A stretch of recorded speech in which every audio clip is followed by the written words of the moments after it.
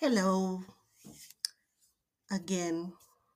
Finally, we have episode 2 of season 3 of Tales from the Script. It's been a long time coming, I know. I recorded this some time back, but I am just now getting to uploading. I had hoped to get all the episodes recorded before beginning the upload so that I can give you weekly episodes. Um, that's not going to happen. I have 3 more interviews to do. However, I want to introduce you to Joseph Gitau. He's a fellow writer, and we have some other things in common. We met on the NaNoWriMo site, and he has some interesting insights. The podcast might not be the best quality. I am such an amateur, but I'm learning every day and growing. And I promise the quality does get better as we go along. But as you know, I've been doing podcast solo, so interviewing someone comes with its own challenges, like not having the same internet connection, blah blah blah, etc. etc. I won't bore you with the details. But the episode itself is really worth your time, whether you're a writer or a reader, or you're just passing by, or you just like the sound of my voice.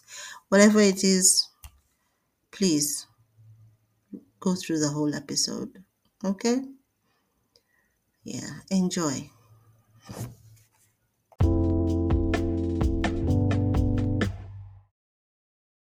So let's start from the beginning. Tell us about Mhm. your writing process, or anything really that you want us to know as an introduction to yourself. So, funny enough, I didn't Mm, start writing because was I always wanted to be a writer. mm-hmm. I started writing because I actually wanted to save up money to become a musician. So writing has was always like second fiddle to like music because I always wanted to become a performer. So I actually started writing as I started as a poet. So I was writing a lot of poetry, and then I got into blogging. And then a friend introduced me to Nano, and that's how I got into long form writing. So yeah, So it's you wanted to write songs, yes. or did you like want to like what was the connection between the writing and the music career? So I wanted to be a singer, and I Mm-hmm. think with a lot of singers nowadays, to have a bit of edge in the industry, it also helps to become a singer. So I was like, oh, it might help to have something back as well, so that I could work on like writing lyrics. So that's how that connection between uh, music and writing came in. And then I was also like, I can also monetize my writing because what I'm writing currently, it's like I don't have to just write and sit on it. I can also try more, and that could also fund like my music career. So yeah, Okay. So do you want to tell us how that's going? very slowly. Your plan, your So plan. How's your plan going? my plan is that it's going decently well. So uh, I've picked up a lot of tricks as well from being a poet. Mm-hmm. Um, like I've been able to work out like song structures, like what goes where, like rhyming and all that, making it sound aesthetically pleasing. Because in Yeah, today's day, everything is aesthetically pleasing. yeah. Um, so it's definitely that has definitely worked out. And then also uh now getting like the longer stories, I've also learned like how to tell a story because sometimes a song is not just necessarily or does the musician sound? But they also a lot of people are also interested in like the kind of story your song is telling, whether it's heartbreak, whether it's party life, what's that story to tell? And that's a figuring out like how to tell a story in a way that is entertaining and but also relatable has also been something I've been learning along the way. Okay. Okay. And how long have you been in this process?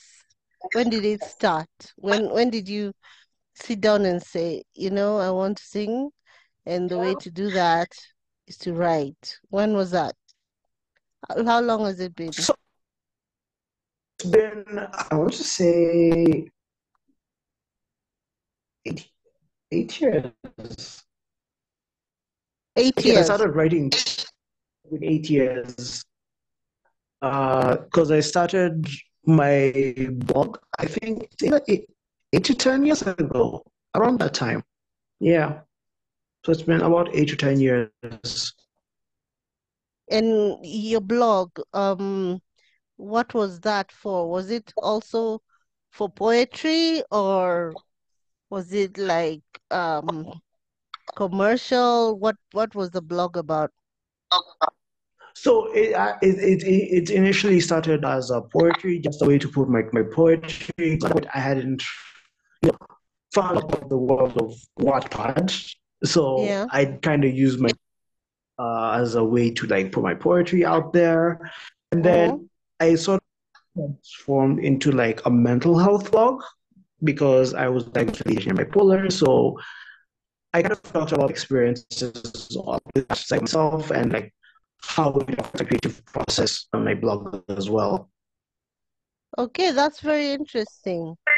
I've found that like you're like the second person I've interviewed Hmm. who is bipolar and is also a writer. Oh, Do you think there's oh some wow. correlation? What has your experience been as a Yes, bipolar person? I do think there's a bit of a correlation, and not just with bipolar, but I think also with neurodivergence, Mm-hmm. because we tend to drift towards the creative arts, things Mm-hmm. that allow us to ourselves in ways that are not necessarily bound by quote unquote rules. Mm-hmm. Because like a 9 to 5, it's like you have to be here at a certain time, you have to do your job in a certain way. Yeah. If you don't do that, you know, if you don't do that, you can either lose pay or you can even get fired. Yeah. But when you look at like creative arts, whether it be music, it be writing, acting, painting, yes, there are general norms that you have to follow. Because like writing a story, you can't just like throw words onto a page and expect it and it be like a story. Like Yeah. there has to be there has to be some rhyme or reason.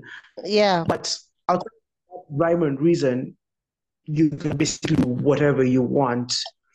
If you kill your entire main cast in like within the span of a chapter, you can do that.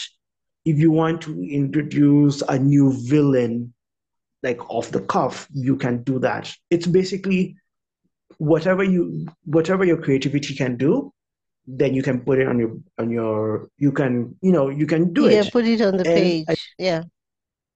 yeah, and I think also with a lot of with bipolar, I think we tend to use writing as a sense of outlet to regulate emotions, because we tend to, because of like the stigmatization surrounding bipolar, we don't necessarily have a natural way to let us out without being painted in a negative light.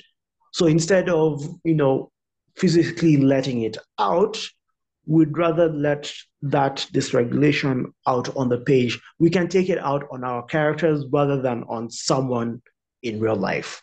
it I think is how it would work. Okay. So, I want to know whether did you come to these conclusions on your own, or were you working with a therapist, or is it just like life experience has taught you this? I'd say life experience because when I started writing, it was more, I was just like, I just need to get things off my chest. So I started writing, and then I'll share it with a friend, and then they were like, "Oh, why don't you just put this out? This is good. This is like good for you because I tend to bottle things up. So like, especially like when I'm hurting or like when I feel like I've let someone down, instead of voicing my worries, I tend to bottle that up. Mm-hmm. So writing tends to give me that outlet that I generally wouldn't have had in any other situation. Okay, okay. And it does it work? Is it like, are you finding it helpful, or is it like, are they, how do I put it? Like synergy? Is it like synergy? Like you find like this is helping this and this is helping this.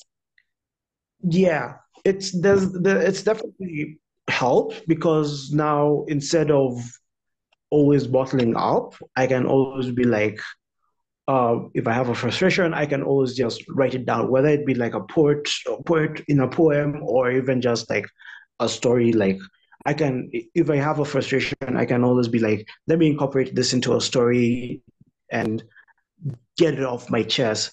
So it does synergize well with that. And then I've also realized that with a lot of since I've started writing, I've tended to have less outbursts, less emotional dysregulation. And I think it also has helped me understand myself as a person because one thing I do a lot is I put a lot of myself in my characters. So I tend to see like, how do I view myself? Something I wouldn't have done before if I hadn't started writing. That's so interesting. So every single character you write is based on some aspect of your personality. Yes. I read somewhere that Diana Gabaldon said the same thing. She said Hmm.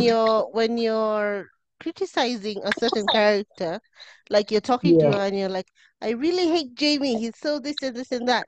She's like, I want to remind you that Jamie is part of me. Like, so you're telling me basically that this part of me is Yeah. horrendous or abhorrent. So Yeah. I don't know. It's different for me. I think I've Hmm. just not really delved into where do these characters come from? Is it me? Yeah. I feel like usually like there's one character who is me or Yeah. based on some aspect of me, and the Yeah. others are like protagonists or antagonists of that Yeah. character. But I've Yeah. never really delved deep and said, okay, this is the part of me that is this or that. So Yeah. it's like you're more in touch with yourself because you write and Yeah. you know who you are better Yeah. Yeah. because of writing. But Yeah. now that it's so personal, I mean, how do you feel about publishing it? Like when it's going out there into the world and other people are gonna read it and they're gonna have their opinions on this character and probably tell you about those opinions and like, I really hate this. Yeah. Yeah, how do you Yeah. feel about that? It's definitely scary because it's like every time I put a book in the world, I put a story into the world, I'm essentially putting a part of myself out there. Even though I Yeah. write under a pen, Mm-hmm. it's like every time I see a review, sometimes or every time I see, oh, I don't like this character, or oh, I love that character. it's like, okay, is it that because it's that character, or is it because it's me? So one thing I've had to learn as I generally put a lot of myself into different characters is separating myself from my characters. Because at the end of the day, when people are seeing a lot of these tropes, like when they see a certain character, it's not, they don't know where that character has been, well, has come from. They don't know how an author has created that character. Yeah. Uh, but so they're not hating what the vision of that the author had of that character. More so, they're hating the character that they're seeing on the pages. And probably they're hating something Mm, that it resonates with them because they recognize a bit of themselves in a character, because people yeah, usually say that if you hate a character, it's because it's a part of yourself that you don't like. yes, So I don't know and how you true that actually, is. it's there's definitely a lot of truth to that. Because even if you look at um, a lot of like hated villains, not even the hated, like not even the hated villain, like the loved villains, Mm-hmm. it's usually uh, a part of yourself that you would not show Mm-hmm. if weren't if you didn't have to live by societal expectations. Because if you take someone like a Lex Luthor from Superman, Mm, people resonate with Lex Luthor not because that's who they are mm. But sometimes, it's but who they wish they could be. exactly. And sometimes they hate that they can't be like that, or they hate that that person is confident enough to live like that, but Yeah. they are not. That's interesting. That's interesting because the villain that I really relate to is Thanos. So Yeah, I need to sit with myself and find out why. yeah. So you need, because when we look at a lot of these villains, because like even Thanos is a very fascinating situation, because a lot of people are, when you look at the conversation surrounding Thanos, you tend to fall into two camps. People who are like, even in if I was in Thanos' situation, I would want to be like, oh yeah, let's get rid of half of humanity. Yeah. And then the other There's people the are like, Thanos was right people and the Thanos was wrong people. well, yeah. Yeah. So when in that discussion, it tends to explain like what fascinates you about the character. Because like Yeah. for me, I personally, Thanos, I love his motivation because he's like, people have wronged not only just me but each other for so long Yeah. that we need to know And the human, they're destroying the universe. yeah. So they need to be taken down a peg. So he's like, Yeah. the major forces in the universe are not going to take care of them. Let me take things into my own hand. Yeah. And you see that with, and that's something we see with like a lot of Villains. terrorists. Yeah, Yeah. it's Yeah.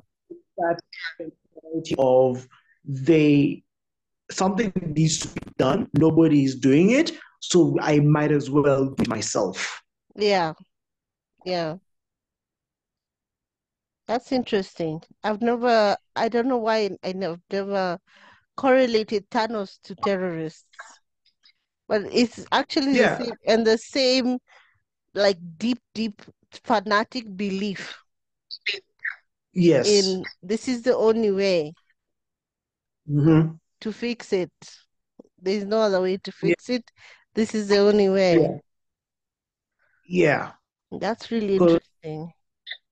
yeah, because if you look at it, everything, whether you're a thief, a terrorist, or a villain, everything you do is essentially to make a statement.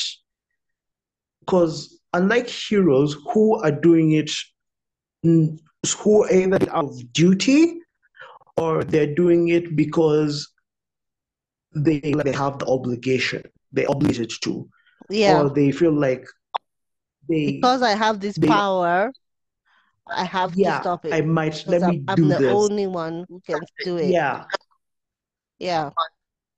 yeah. But when you go to a lot of villains, it's more of I am here to make a stand. If like Joker, he everything he does is to make a statement. Lex Luthor, he's there to make a statement. Doc Ock makes is there to make a statement. Every villain that we've ever come across is always a is always there to make a statement. We can even take it further, and if you go like the Mean Girl trope in like movies and shows like Gossip Girl and Mean Girls, Hmm. the reason they are relatable as they identify them as villains is because they're constantly making statements. Generally, heroes do not make statements, but villains generally do. Hmm. That's deep. Now, I wanted to ask you something, but it slipped my mind. Oh, okay. So, going towards the whole concept of heroes and villains and storytelling. Mhm. I know that Yeah. you want to write games, Yes. and I just want to ask you that within the context of Mhm. Kenyan literary society, right? Yeah. How is Yeah. how easy is it or how hard is it to actually produce this type of story and put it out in the world and possibly make a profit from it? And what do you think is the Uh, future of the medium? I definitely, I'll actually start with the last one. I think the future is very bright. And the reason I think it's very bright is because even if you look at a lot of the writers we interact with on a day-to-day basis, the stories are there. The Yeah. ideas are there. The Mm-hmm. concepts, the foundation for entertaining and relatable stories are Is there. there. Mm-hmm. So what is not Problem- there? What is not there? I think it is I think the biggest issue is actually twofold, in my opinion. Mm-hmm. And the first thing is the amount of risk traditional publishers in Kenya are willing to take. And the second one is the ability for independent authors to permeate both an international and a local market. Um, I'll start with the second one because I do publish. I've actually published quite a few books, Mm-hmm. uh, both both through Amazon KDP and Draft to Digital. Mm-hmm. And one of the constant issues I've been running into Mm-hmm. is it's very easy for international markets to get my books, but when it comes to Kenyan markets, we don't have a base. We don't The have an easy way, infrastructure. The yes, to infrastructure is not there. yeah. Because if you look at like say like on Amazon, Mm-hmm. uh, people in the US can buy a book and they can get it relatively easily. People in the UK can get it. People in Japan can get it. Mm-hmm. Um, when it gets to Africa, we have There's first of an all we don't Amazon South Africa, I think. No, there's not, because I remember the closest, especially for like physical copies, Mm-hmm. the closest printer I think is Mm. in Europe, So if I you remember. you have to get your books from Amazon UK. Yes, Oh, I thought there was a South Africa. I don't know why. I think because I saw people buying spare Mhm. from Amazon and they're saying they were getting it from South Africa, but I've never actually tried. But I agree with you in that infrastructure is what's holding us back because Yes, we don't actually have an industry. yes. We just have And authors who no, are we hustling to sell yeah. So books. yeah, we have authors. So we have authors who definitely creativity, who have the creativity. We have the stories. We have this the storytelling ability to rival like the Stephen Kings, the George R. R. Martin, the J.K. Rowlings. We Yeah, have the problem is the people who have the infrastructure to actually put a lot of these stories on the map are not interested in those specific stories. They're not interested in the fantasies. They're not interested in the sci-fis. They're not interested in the romances. They're not very interested. true. Very true. Because I think we are still many publishers are still living in the past and Mhm. they're still very much like an African story. And that Yes. African story has very specific elements of um what can I say? It's basically the same story over and over again. And it's like they want the next Gugiwa Thiong'o. Yes, They want yes, they want that kind of a story. They want a story where they can say, "This is 100% Kenyan. This is yeah, our story."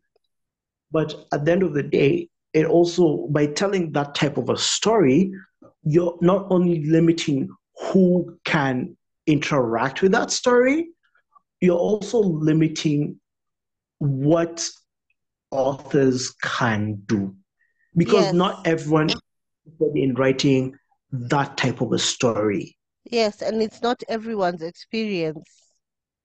Yes. So especially these days, so you're stuck in so you find a lot of authors writing the same story just so that they can get into the traditional avenues of publishing.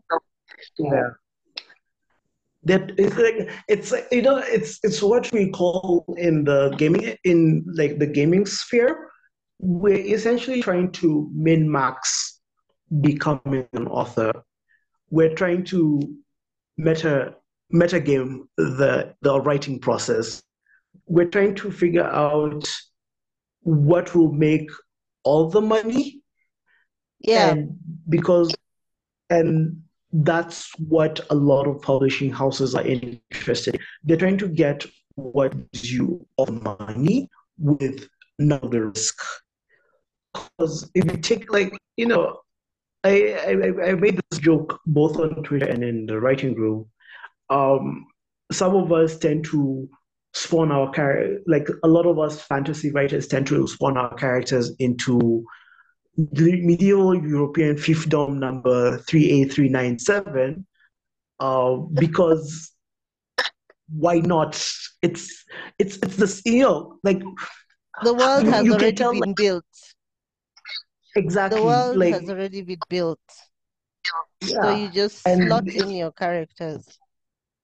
yeah, and I don't, and it's not against it because we don't have the creativity.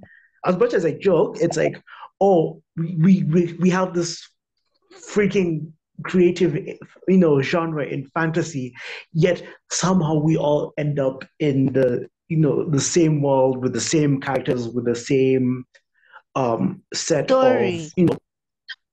yeah. And it's I don't fully like blame the authors.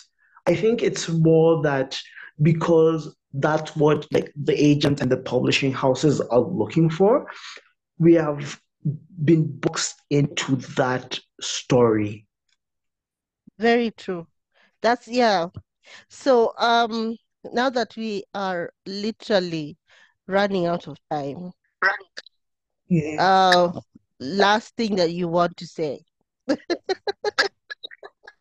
Well, last thing I want to say is don't be afraid to take a risk. Whatever your genre is, people will always, if you have a good story to tell, there are Mm-hmm. people who are willing to. To read it. So yeah, so don't be afraid to take that risk. Yeah, that's 100%. 100%. You're going to find your readers. Yeah. There's one question you didn't answer, and that was the gaming question. Uh, about the You have stories. like, yes, you have like 8 minutes, I think. So knock yourself out. I think with gaming, the thing that differentiates writing story for gaming that writing for a traditional book is Yeah. that sometimes thinking about different outcomes for the same question. Because whether you have a specific route you want to take, like in a novel, then like, if a player takes instead of doing like fire magic, they decide to use a sword, that might change an entire storyline, and you have to accommodate for that. Okay.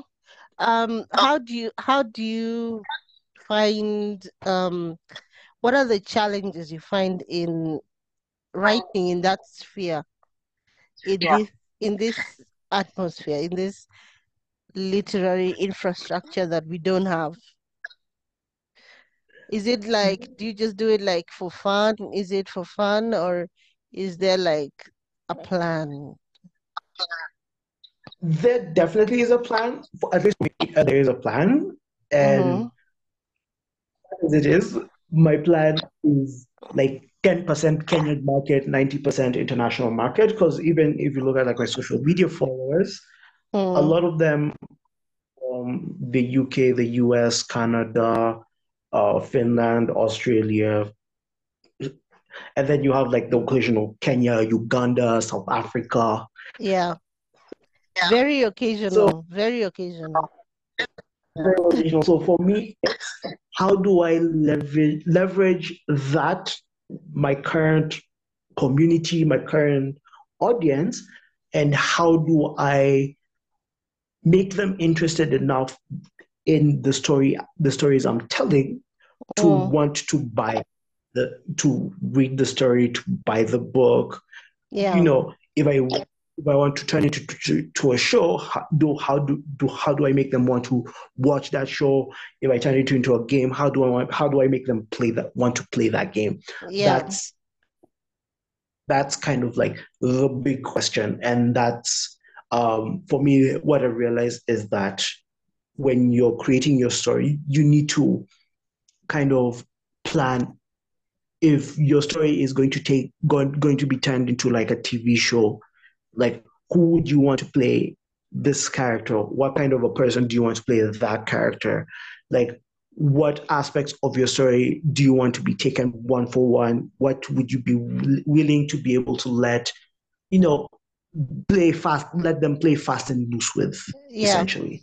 Mm, okay.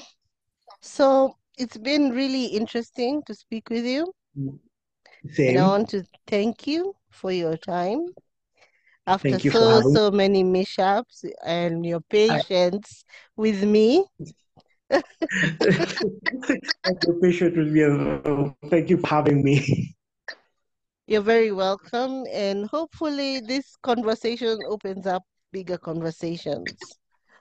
Yeah, Some definitely. some really interesting points came up, and I hope they spark talk. Mhm, definitely. Yeah. So thank you so much, and I'll bid you good night. Good night, and thank you for having me. All right.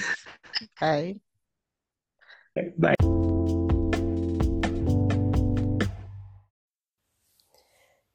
And that's an episode wrap for Joseph Gitau. Thank you very much for watching, and good night.